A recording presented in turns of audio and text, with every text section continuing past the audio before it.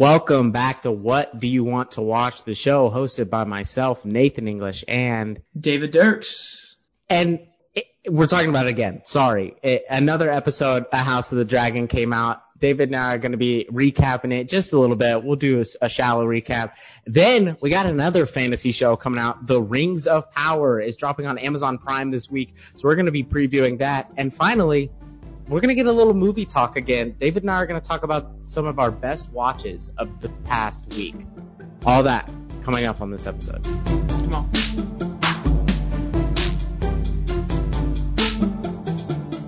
All right, House of the Dragon, Episode 2, The Rogue Prince. Just to give a summary of what happened, obviously spoilers are ahead. If you have not seen this episode and are planning on watching the show, there's going to be spoilers for this episode and this conversation, so skip that part of this episode. So, The Rogue Prince, Episode 2, we jumped 6 months in time from the events at the end of Episode 1. We catch up. We know that Daemon has taken over Dragonstone, even though Rhaenyra has been named Princess of Dragonstone, in kind of defiance of the king. In this episode, he steals a dragon egg. Viserys chooses to marry Alicent Hightower, even though that is not considered the strongest match and is something it seems like he's doing more for, I don't know if love is the correct word, but definitely more for maybe lust is better than probably what would be considered the politically smart move. And then we have the crab feeder. We see him in all of his, I don't know, almost Leatherface horror villain glory at the end of this episode. His crabness. Yeah. And we are teased and will likely be getting a team up of Daemon and Lord Corlys Velaryon in the future. David, how did you feel about Episode 2?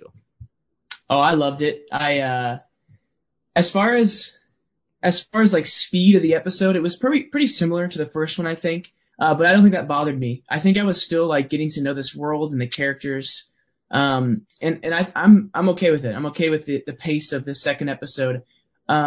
First of all, I think the first thing that needs to be mentioned, for me at least, is the dragons look so good. They do look We really good. specifically saw a close-up on this bridge scene in the second episode, and they just look so good. We just got to talk about that. Mm-hmm.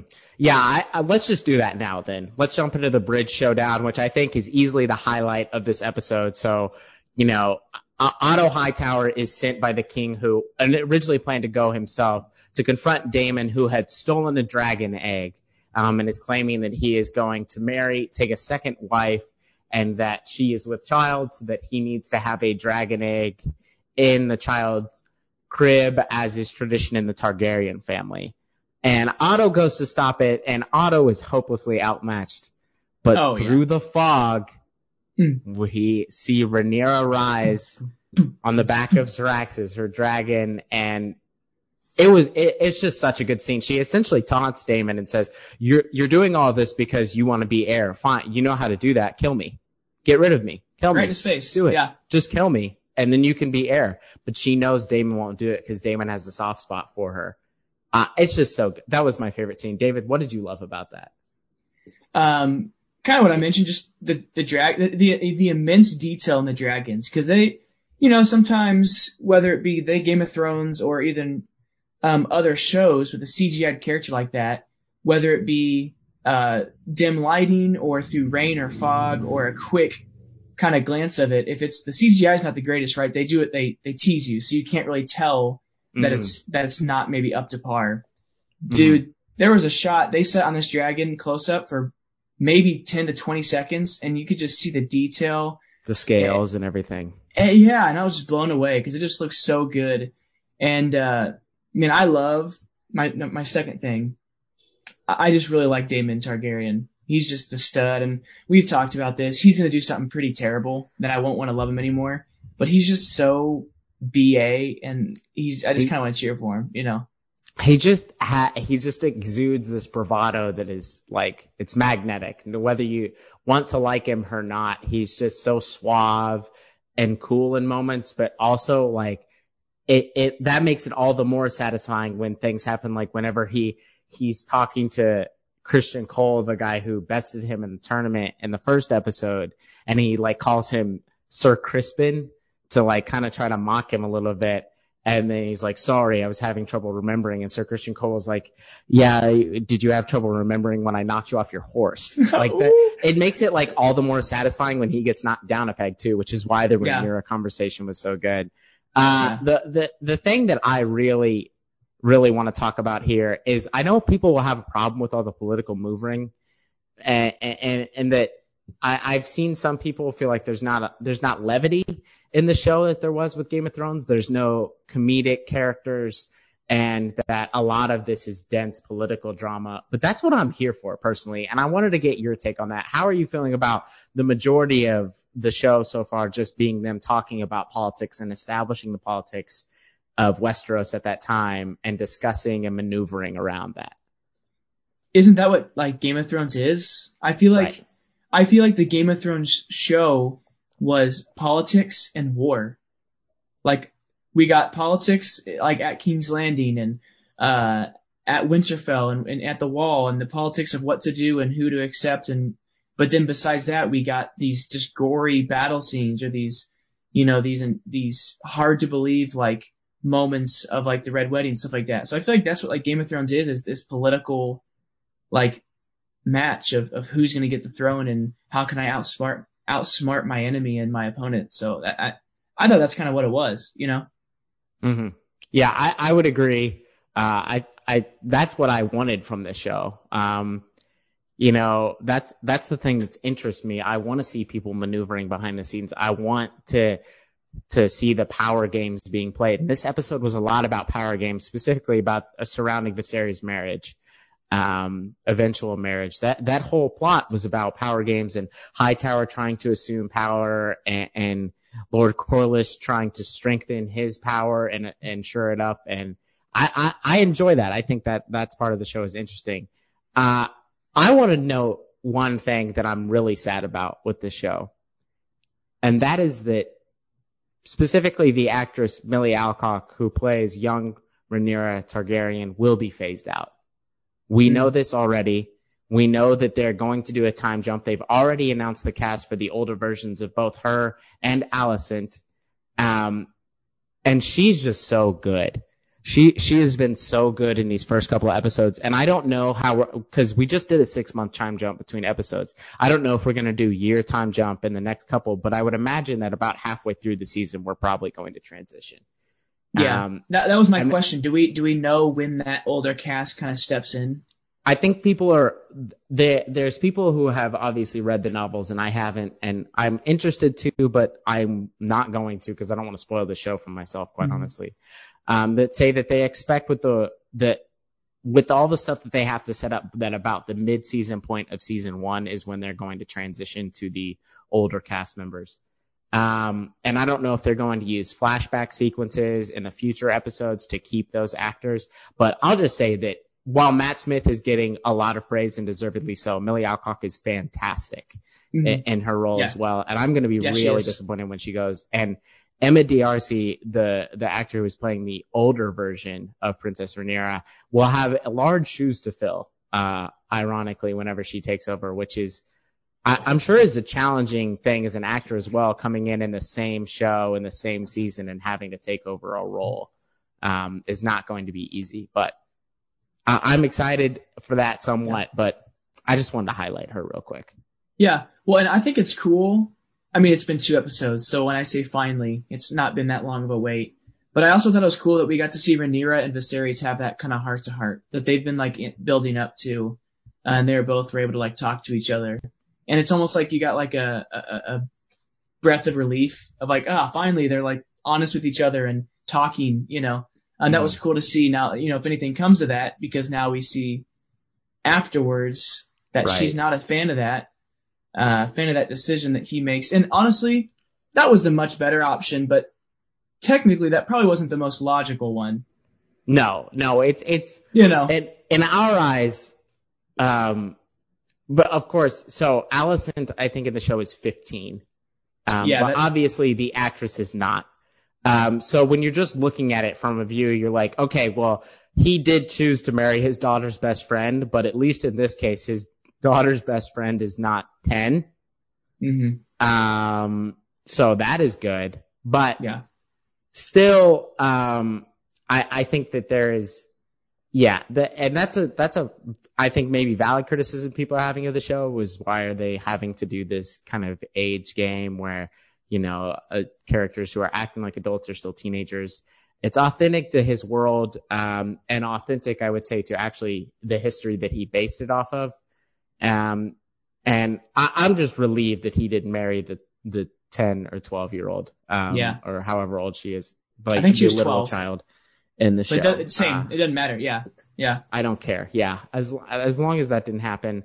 But again, like you talked about it, we get that moment of relief where you're thinking, oh, finally something like genuine is happening between these characters. And he goes right around and stabs his own daughter in the back, essentially.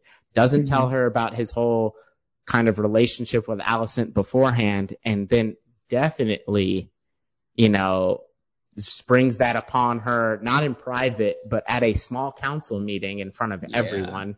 Yep. So you get the Game of Thrones thing again, where none of these characters are completely good or completely bad. There you go.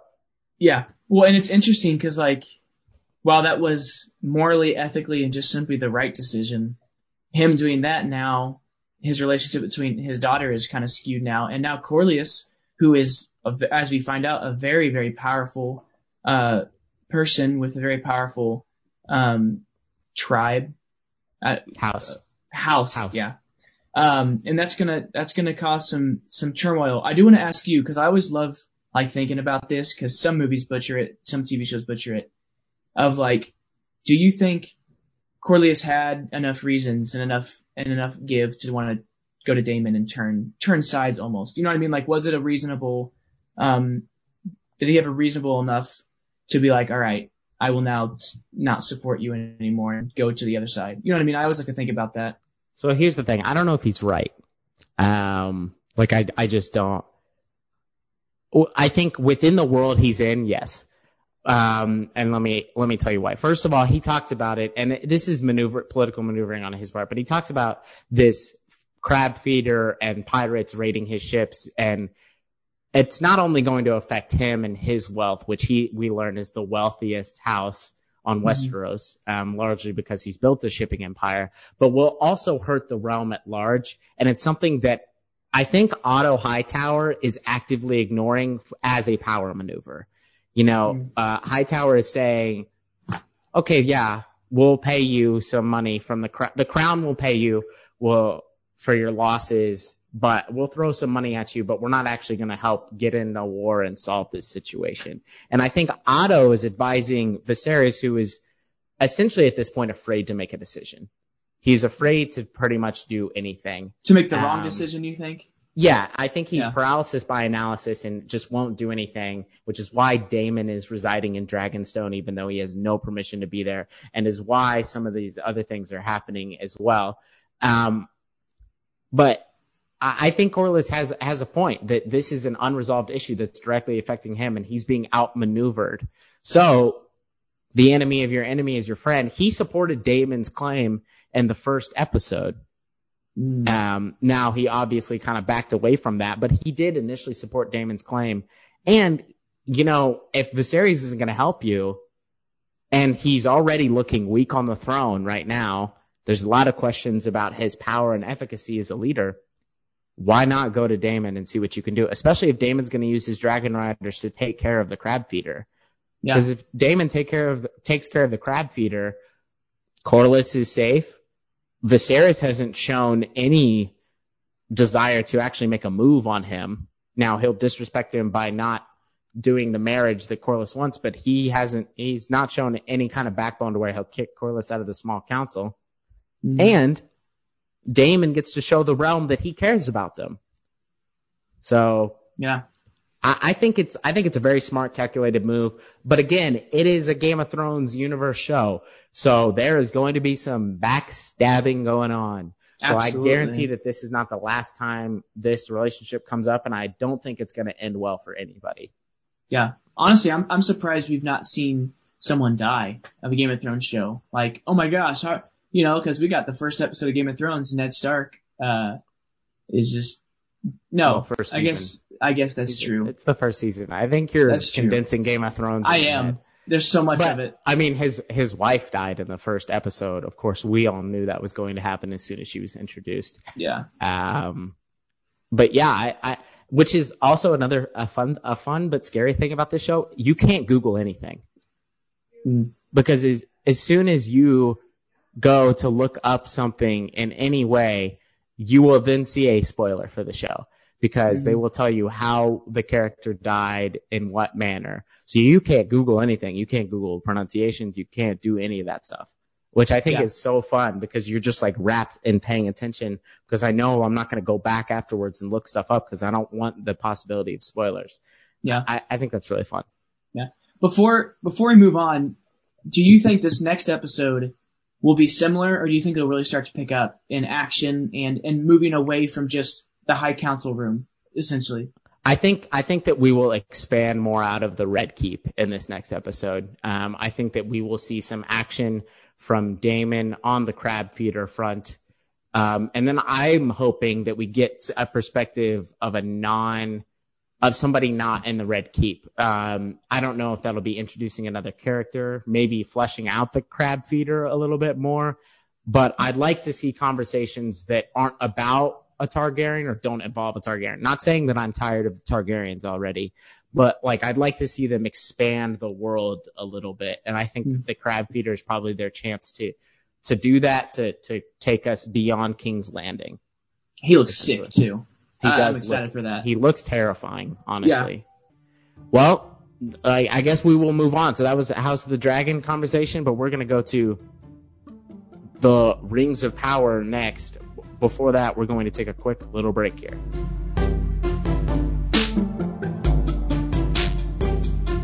Welcome back to What Do You Want to Watch? Right now, we're going to be talking about the exciting, the Amazon Prime TV series, The Lord of the Rings, The Rings of Power. David, before we get into some individual thoughts, I just want to kind of put in context how consequential this is. So this show is the most audacious undertaking of television ever. And I think you could say that I'm being hyperbolic, and I am not. So the first season alone costs an estimated $465 million. Jeez. Add on top of that the $250 million that Amazon paid for the rights, according to the Wall Street Journal. So that is, I think they estimated that it's like over 5 million annual Prime subscriptions is the cost of this show. Something crazy like that. And I think they said like I don't remember what the number was. I'll have to look it up. But there is a significant amount of money being poured into this. Now, obviously, Amazon is a very wealthy company. It's only 0.15% of Amazon's overall worth is being spent on this show. So they're not in danger of going bankrupt if this show fails. But that puts into terms how insanely large the show is. The House of the Dragon first season, I believe, is costing $100 million to make, plus $100 million of marketing as well. So if you think, and this Rings of Power show is 8 episodes versus House of the Dragon's 10 as well. So this is insane. This is insane. Absolutely crazy. I have unfortunately seen the trailer against my will. I wanted to avoid it. However, they played the trailer before a movie I went to see this week. So for a TV show, wow. There's nothing I could do. It looks breathtaking. The show looks absolutely stunning. It looks amazing. For our audience, Lord of the Rings, the trilogy is Nathan's favorite trilogy of all time. And he is he's read the books, he watches the extended editions. So this show, your hopes are high. Is that what you would say? This is the most anticipated media project of my life. Wow, and I don't think anything else has compared. Well, okay, so I'll say this. The most anticipated television show of my life. Maybe Force Awakens was a bigger deal to me in terms of scope because that was a new Star Wars movie. that I never thought was going to happen. Or like in-game, maybe, stuff like that. Or maybe in-game, but I don't even know about that. Like, it's difficult for me to put into words. Yeah. Lord of the Rings is my first love in terms of pop culture. It's the thing that I saw before I saw anything else. I remember I was, I think, 4 or 5 years old, sitting on the couch watching the movies with my whole family. And we had the extended editions, which my dad still has, DVD format that look like books. They're each different colors. I believe they're green, red, and blue. And there's 2 discs because the extended editions are so big they couldn't fit them on one DVD. So halfway through, you have to take it out and put in part 2. I remember that experience very vividly. I remember watching that. And ever since then, I read the books. I have read the Silmarillion, which is the most difficult book I've ever read in my life. It's like written like a religious text. It's hard to understand. I've read The Hobbit multiple times. I've seen all the Hobbit movies multiple times. I've seen the Lord of the Rings movies more times than I can count. And so to be returning to this world is amazing and also the scariest thing ever. And that's what I want to get into now. Nate, obviously, from my perspective, this is crazy. David, as a person who has seen these movies, but is not probably near the terms of fandom as I am, how are you feeling about this TV show right now, heading into it? I'm very excited. I grew up. I don't remember it being like for me. It was more of like Harry Potter and Star Wars, Indiana Jones were like the big ones. Lord of the Rings weren't nearly as big in our house. So I remember seeing it every once in a while on TV. But then once I got to college, I believe maybe last summer or 2 summers ago, I watched 1, 2, 3, probably within 2 days, just back to back to back, probably from start to end for the first time, and that's, I remember like talking to you kind of the whole time and realizing like, wow, this incredible, honestly, the fact that this was able to be put together on screen. So I'm excited for it, because I've not watched the trailer. I've avoided anything. I don't really know much, honestly.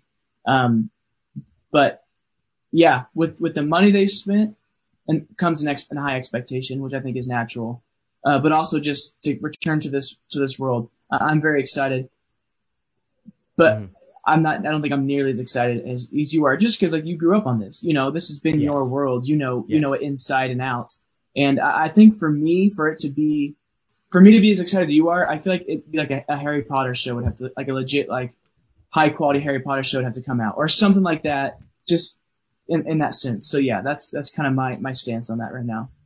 Right. I will say, so to explain the show setting, it is, the official title of the show is The Lord of the Rings, The Rings of Power. However, it will not have much, if any, crossover with The Lord of the Rings in terms of characters. There will be a few that you will recognize, and they will only be elves, essentially, aside from Isildur, who makes a appearance in the not Return of the King, in the Fellowship of the Ring, and also in the Return of the King if you watch extended editions. There's some other stuff. But makes an appearance, is the man who slays Sauron's physical form like 1,000 years before the events of Lord of the Rings. So this show is set thousands of years before the events of The Hobbit and The Lord of the Rings. The characters that you will recognize are Galadriel and Elrond.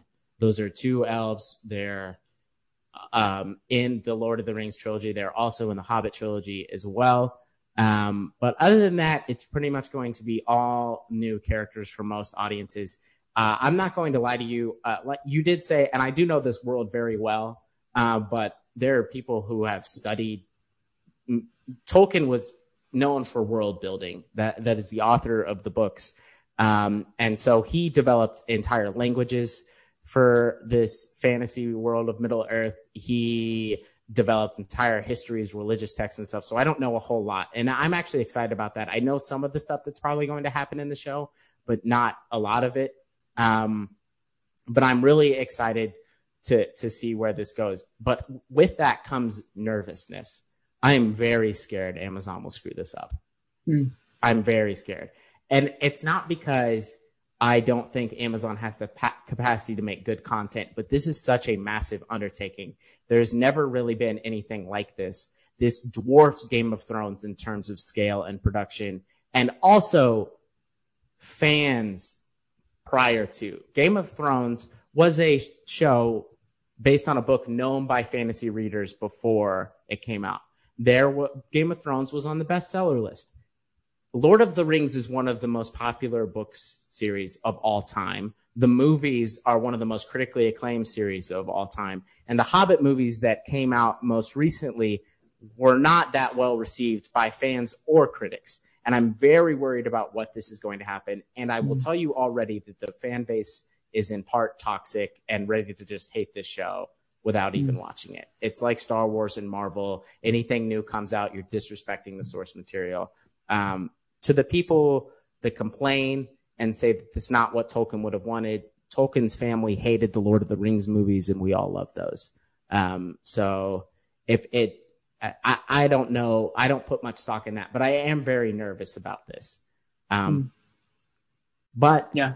Overcoming that nervousness is knowing that they spent nearly $500 million on one season of television, and my favorite, based on the work of my favorite author and favorite film series ever.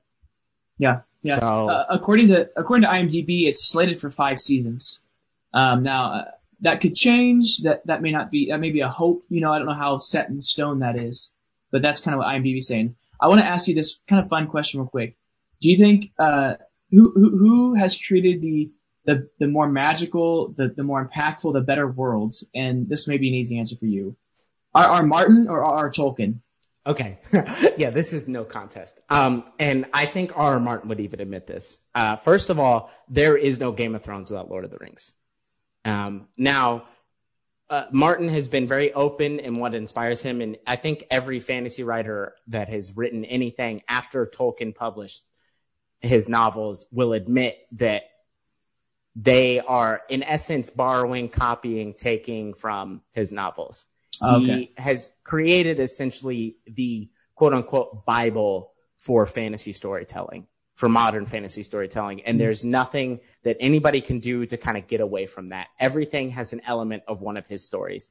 And R.R. Martin's kind of goal with Game of Thrones, at least the way that he said it and the way that I've read it, is that it is an expansion of essentially politics. So he reads Lord of the Rings and thinks about, when Aragorn takes over at the end of Return of the King, what are his tax policies? What are the people maneuvering around in his kingdom? What does everybody think?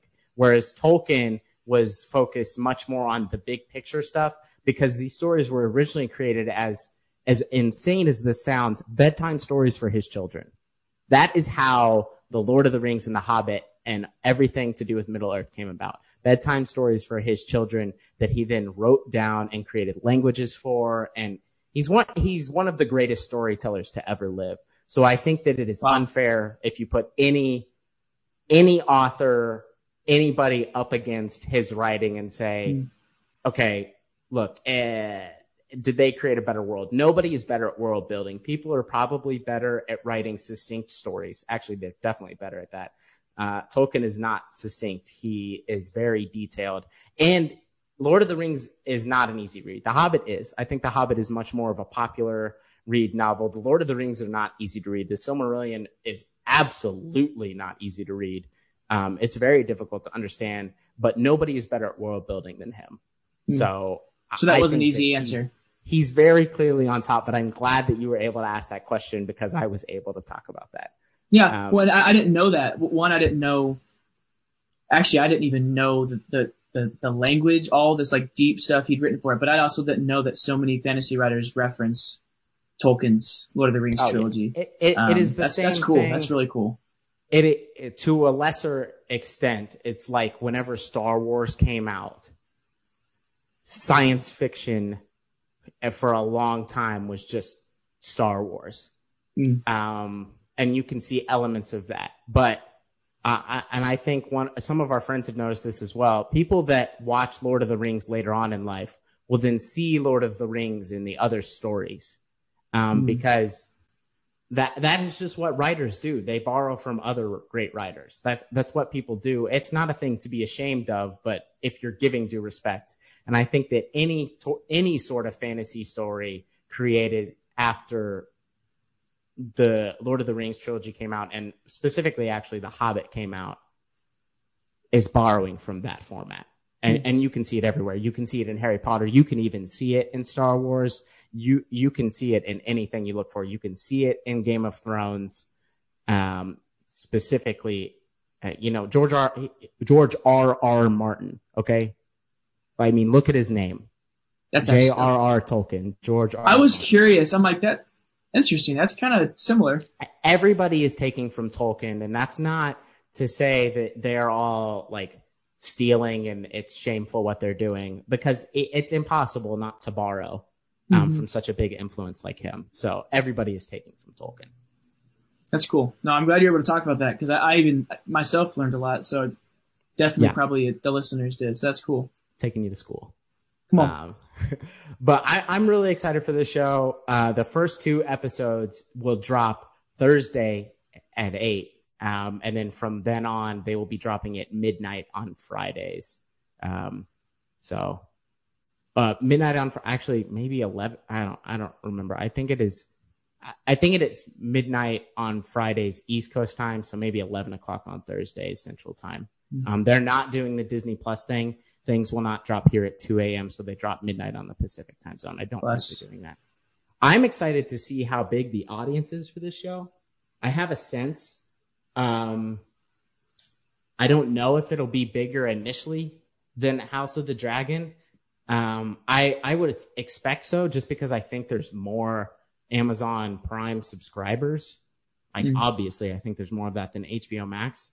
But I don't know if the audience is built in as big, because there's been a long gap, and Lord of the Rings is not, I don't want to say completely faded, because it hasn't from the public consciousness, but is not near as upfront in the public consciousness as Game of Thrones was. And the Hobbit movies were kind of maligned as well. So I don't know. I'd be excited, but I would expect personally, I think that it'll probably get higher ratings than House of the Dragon. Just because it's so big. And also, I've seen advertisements everywhere. I think everybody knows this show's coming out, even people that don't care at all. Yeah. So. No, yeah, I actually just saw something. The second episode of House of the Dragon had 10.2 million viewers. So that was pretty. Which honestly surprised me, because I feel like anything with media, whether it's in one, even within a video or multiple episodes, you see a high peak and then naturally you see a decline. But for them, episode 2 to go up a little bit, it's like, wow, that's impressive that you're able to hold that. So yeah, I'm curious to see what the Lord of the Rings show will pull. I don't think people will give this show a chance if the first 2 episodes are bad. If the first 2 episodes are not kind of stellar smash successes, there will obviously be a faithful audience like myself that will continue to watch. But I think that the general public will probably be out, because House of the Dragon is there. I don't know if it's bad. I think it's probably bad for both shows that they're coming out so close together. Because you're getting an overload of fantasy stories at once. And so people will probably choose their favorite and keep watching that, rather than trying to keep up with both at the same time, especially during, we're entering into the fall football season, and there will be more movies coming out. August is kind of dead as far as film right now. So there's going to be a lot more things in front of people's faces. So I think that both of these shows will be siphoning off viewership from each other, which is, I think it's just a weird choice. I am surprised, like that one that didn't even like talk about this, like why HBO and Amazon didn't, why of all the time, all the years, right, you have to do this, why drop it literally at the exact same time? That's weird to me. Yeah, I feel like it can't be good for either of them. I feel like somebody should have captured, if I'm a showrunner, which obviously if you have stuff ready, you have it ready to go and you put it out when it's ready. But that having a show slate run from like mid-June or the end of June to early August, especially ones that only have 8 to 10 episodes, seems like the perfect time, because nobody's watching anything else. Baseball isn't a national sport anymore. Golf is in a lull. The NBA playoffs are over. Nobody's really paying attention to the NFL. There's no sports market. So why not you drop it then? I mean, Stranger Things, I guess, did that. But if you're doing weekly stuff, Stranger Things will, yes, overtake you for 1 week, but then it will fall. and you'll keep going. So I don't know. I'm excited for these first 2 episodes. If they're really bad and Amazon has butchered this, I will be in shambles. And if they're really good, I will not be shutting up about it. So either way, you're going to hear from me. I guarantee that. Yeah, obviously, I mean, I hope it's good. One, just because I want to see good TV, but also I don't want to see Nene upset. Oh yeah, I will be down. I will be just sad if it's bad. I think it'll be good. I really do. I know you're worried. You're nervous, like a Chiefs playoff win, but like 4 years ago. It'll happen. It'll be good. There's a lot of money into this, and I think they know what this means to millions and millions of people. So I do think that they were very careful with this. Yeah, this is essentially, that's a great analogy you just put. This is like waiting for a Chiefs playoff game for me. Like, I'm extremely nervous that they're going to mess it up like the Chiefs used to mess it up all the time. So I'm really hoping that doesn't happen. I guess we'll find out. Come on. Thursday. It's coming up. It is coming up. All right. We are going to take one more quick break. That was us discussing the Rings of Power. We're going to take another quick break, and then we're going to talk about our best watches of the last week.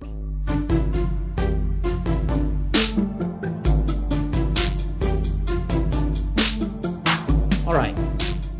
So we've been talking about TV a lot, been talking about football a lot on this podcast. Haven't really talked about movies a lot, but we both are still watching a lot of movies. So I had this idea that we would recap a movie that we've seen for the first time that was the best one of this past week. Doesn't have to be a new movie in theaters or anything like that, but something we saw for the first time this week that we thought was really good. David, what do you got? Well, I actually want to bounce back. I have 2, and if you have one that you know for sure, I might, based on what yours is, choose between the 2 because I don't know yet. Okay, and they're 2 very different movies. I do have one that I know for sure, so I can go first. Okay. So the movie that I saw that I liked the most in this past week, that was a first watch for me, was the new A24 horror / whodunit, Bodies, Bodies, Bodies. This is a movie that I watched actually shortly after we recorded this podcast. We recorded it on Tuesdays, and I went and watched it immediately afterwards. Shout out Marcus Theaters for $5 Tuesdays. And this was everything that I wanted this movie to be. So the premise of this movie is a bunch of rich, kind of essentially trust fund kids get together and plan a quote unquote hurricane party at one of the kids' remote family mansions. Actually, Pete Davidson's character, it's his family's mansion. And they sit down to play this party game called Bodies, Bodies, Bodies, which for those of you that are younger, it's essentially kind of like Mafia, something else like that, where, there's one person named a killer in the group, and they go around and they turn the lights off. You go around and they tag someone in the dark, and that person has to pretend to be dead, and then you're trying to vote and figure out who the killer is, essentially. Well, everything goes wrong whenever someone actually dies while they're playing this game. And then the rest of the time is these characters trying to figure out what's going on. This movie's hilarious. It's not scary. There are horror elements. There's some jump scare moments, but it is mainly a black comedy, I would say, and it is hilarious. There are some really funny line readings. The person I want to point out the most is Rachel Sennott, who plays Alice in this. She's also in the movie that I really like and that I highly recommend people watch. It's Shiva Baby on HBO Max. She is like the perfect caricature of a rich, kind of liberal East Coast elitist girl who has her own podcast, which I think is funny. She talks about how hard her podcast is to record and how much work she puts into it, which I know David and I can relate to. But also, like, at one point she says that a person couldn't be the killer because they are a Libra moon, and that's not in their nature, which was just absolutely hilarious. She also uses upper middle class as an insult. At one point in this movie, I don't know. This is just fun. Some people are not liking it because they see it as a critique of Gen Z culture and kind of the slang and vernacular and use of TikTok and the political wokeness that often comes with people in Gen Z. However, I see it as a critique and a satirization of a certain group of people in Gen Z, which are rich people who want to pretend they're oppressed. And I think that the movie is very effective in that critique. And it's nuanced as well at many points, but overall it's just funny. The weakest link for this movie for me is honestly Pete Davidson. I'm kind of over Pete Davidson at this point. I think I've had Team enough Kanye. of his stuff. He's also trying to be a jerk. I'm not associating with whatever David just, the Team Kanye thing. I am not on Team Kanye. But I think that this film, it's a small cast. There's like 7 or 8 people in it. It's, compact. It only takes place in this one mansion over this one night, but it's really well written. The camera work is superb and it's funny. And a lot of people are saying it's this generation's version of Scream. I don't know if it rises to that level. I think it's too early to tell. And Scream is a very, very good movie. So that's a high bar to reach anyway. But I thoroughly enjoyed this, and whenever this comes out on streaming, I will be watching it again as soon as that happens. Yeah, I've not seen this. Only really anything I've seen of this was, I believe, when we were seeing in theaters to see Nope. I saw the trailer for this, and when I first saw it, right, I didn't know the context of the movie. That initially I thought, I was like, that's just kind of cringe. Like, you know what I mean? I was like, this doesn't look like it's very good. But now kind of explaining, you've seen it, and like, it's supposed to be a comedy. It's supposed to be pointing out some of these things. Like, that's its intent. Now I'm more like, and just simply, it has a pretty high rating. Sorry, excuse me.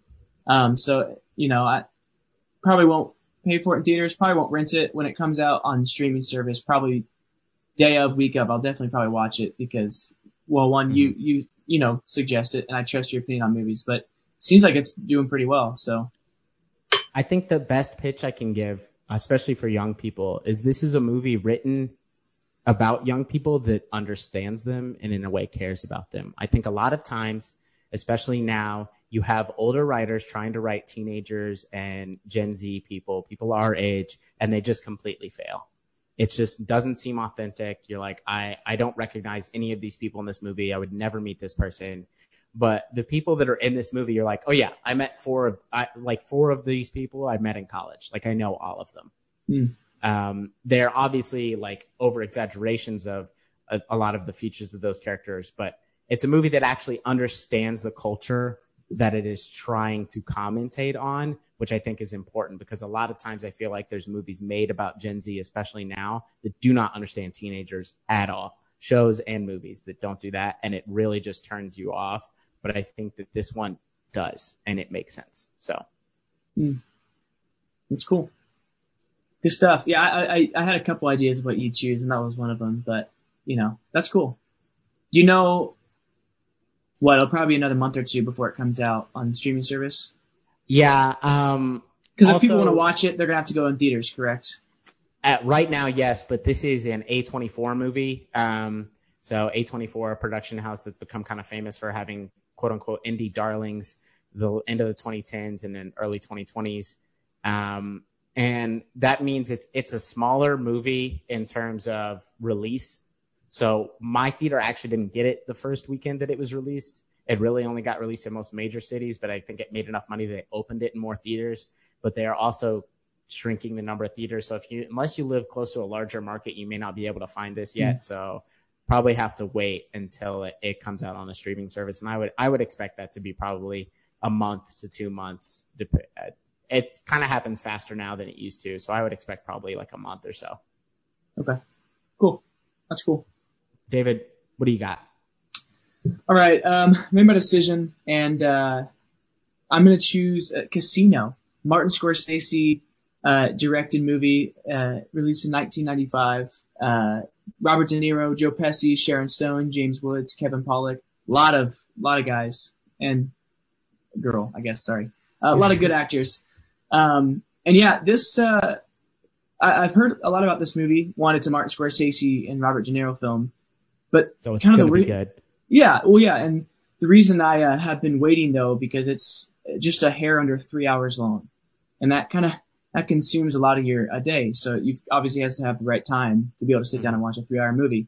And I finally had that time, and I watched it, and it was really, really good. I won't give my rating, so no one's influenced actually. But it is a pretty highly rated movie. Sharon Stone was nominated for an Oscar for this, and she does a very, very good job. Worthy of that nomination for sure. Kind of the idea of this is it takes place in the early 1970s, and Robert De Niro is a low-level mobster, Sam Ace Rothstein, and his bosses kind of tell him to go over to Las Vegas and begin to head the Tangiers Casino and kind of run that. And at first he's really successful, and as that happens, as he begins to run that stuff, kind of starts to happen. And that's kind of all I'll say with that. I know it came out in 1995, but I mean, if you haven't seen it, I don't want to kind of tell you what happens in the movie, but it's really good. The costume budget for this movie was $1 million.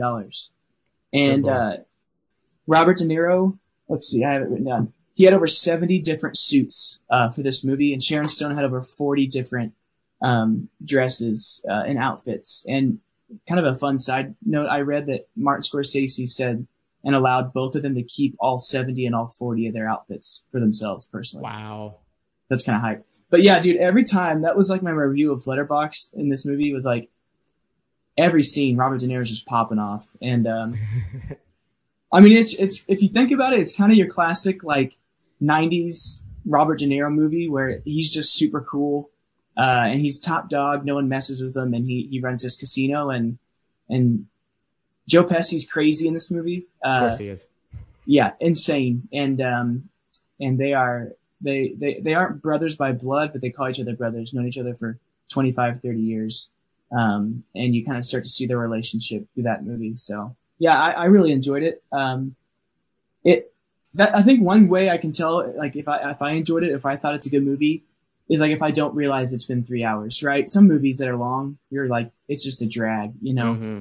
But I think even despite this being a 3-hour runtime, I never felt, besides maybe one or two moments, I felt like I was pretty involved in the movie, which is always a good sign for me.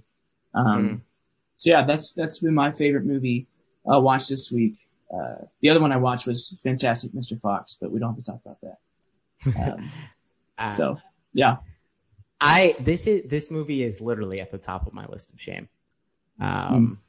It's a movie that I wanted to see for a while, and I don't know. It's the same thing where you kind of put it off, and then it's not on the streaming service that you have, so you debate whether you want to pay for it or not. And I should probably just pull the trigger and watch it. I've heard there's some people that argued this is actually better than Goodfellas. This is the superior De Niro Scorsese gangster film. David, I want to ask that question because you have seen Goodfellas, correct? Yes. Long time ago, but I do remember. Do you think that Casino is better than Goodfellas? Ooh, that's a tall claim. I will say I think it's close, because I do think this is very. It's just such a high quality film to me. But I don't know. I don't know if it tops Goodfellas. I think that gives the movie enough respect, though. If I say it's close, I won't go any farther. If it's even in the conversation with Goodfellas, that just tells you all you need to know about how good this movie is. Yeah, and it's, for those wondering, it is on Peacock, and I don't even pay for a subscription. And so if you simply download the app and create an account, you should be able just to watch this for free. Are there ads? No. Oh, okay. So, dude, Peacock's clutch. So, I've watched 3 or 4 movies now, and they have like 180 seconds of ads, and it plays the entire movie all the way through. So it just gets all the ads out in the beginning. Yeah. So now I go get a drink or a snack while the ads are playing, and then the entire movie plays. Hey, I guess I gotta download Peacock. I thought the reason I've been avoiding downloading Peacock for free is because I thought I cannot anymore do movies where there's ads in the middle. I just can't. Yeah, it throws you off. Can't do it. So. Yeah. But yeah, I've watched a bunch. I mean, you've seen my Letterboxd. Those last 3 or 4 movies I've watched have been Peacock. Cause it's like, there's a bunch I need to see, and yeah, it's like, the ads get all taken out first, and then I can watch the whole movie. All right. Well, shoot, frick. I guess I need to download Peacock. Just one last question before we go. What was the movie that I watched that you were going to make you recommend Fantastic Mr. Fox over I'm just trying to figure that out over what I. No, what there we wasn't actually end up like recommending. there wasn't going to be a one or the other. Like if obviously Fantastic Mr. Fox and Casino are two different movies. So like if you would have chosen a super heavy movie, I might have chosen the more lighter Fantastic Mr. Fox. The only other one I thought you were going to mention was the Sylvester Stallone one you just watched that you Cliffhanger. rated somewhat high and you liked it. So people should go watch Cliffhanger. Cliffhanger's lit. That was just fun. That was just a fun action movie. I don't know. It was dumb. Cool. John Lithgow was good. Sylvester Stallone's biceps were really good. But his character's name was Gabe. Why did Sylvester Stallone play a character named Gabe? That just doesn't seem right to me. But yeah, he doesn't seem as cool. You know? It's just there's no cool way to yell Gabe. Of course, for most of the movie, he actually has a fake name because they don't want to let the bad guys know his real name, so they call him. I think they just call him Walker because that's his last name. Nice. Walker is much cooler. Gabe is not. Yeah. No offense to the Gabes out there, it's just not a real action star name, especially Sylvester Stallone. So sorry, but anyway, that aside, David, close out this episode. Yeah. Hey man, this has been What Do You Want to Watch, episode 32. We've kind of recapped a lot. House of the Dragon, Rings of Power, and then kind of our favorite watches from last week. Thank you all for listening. It's been a blast. We will see you all later. Bye.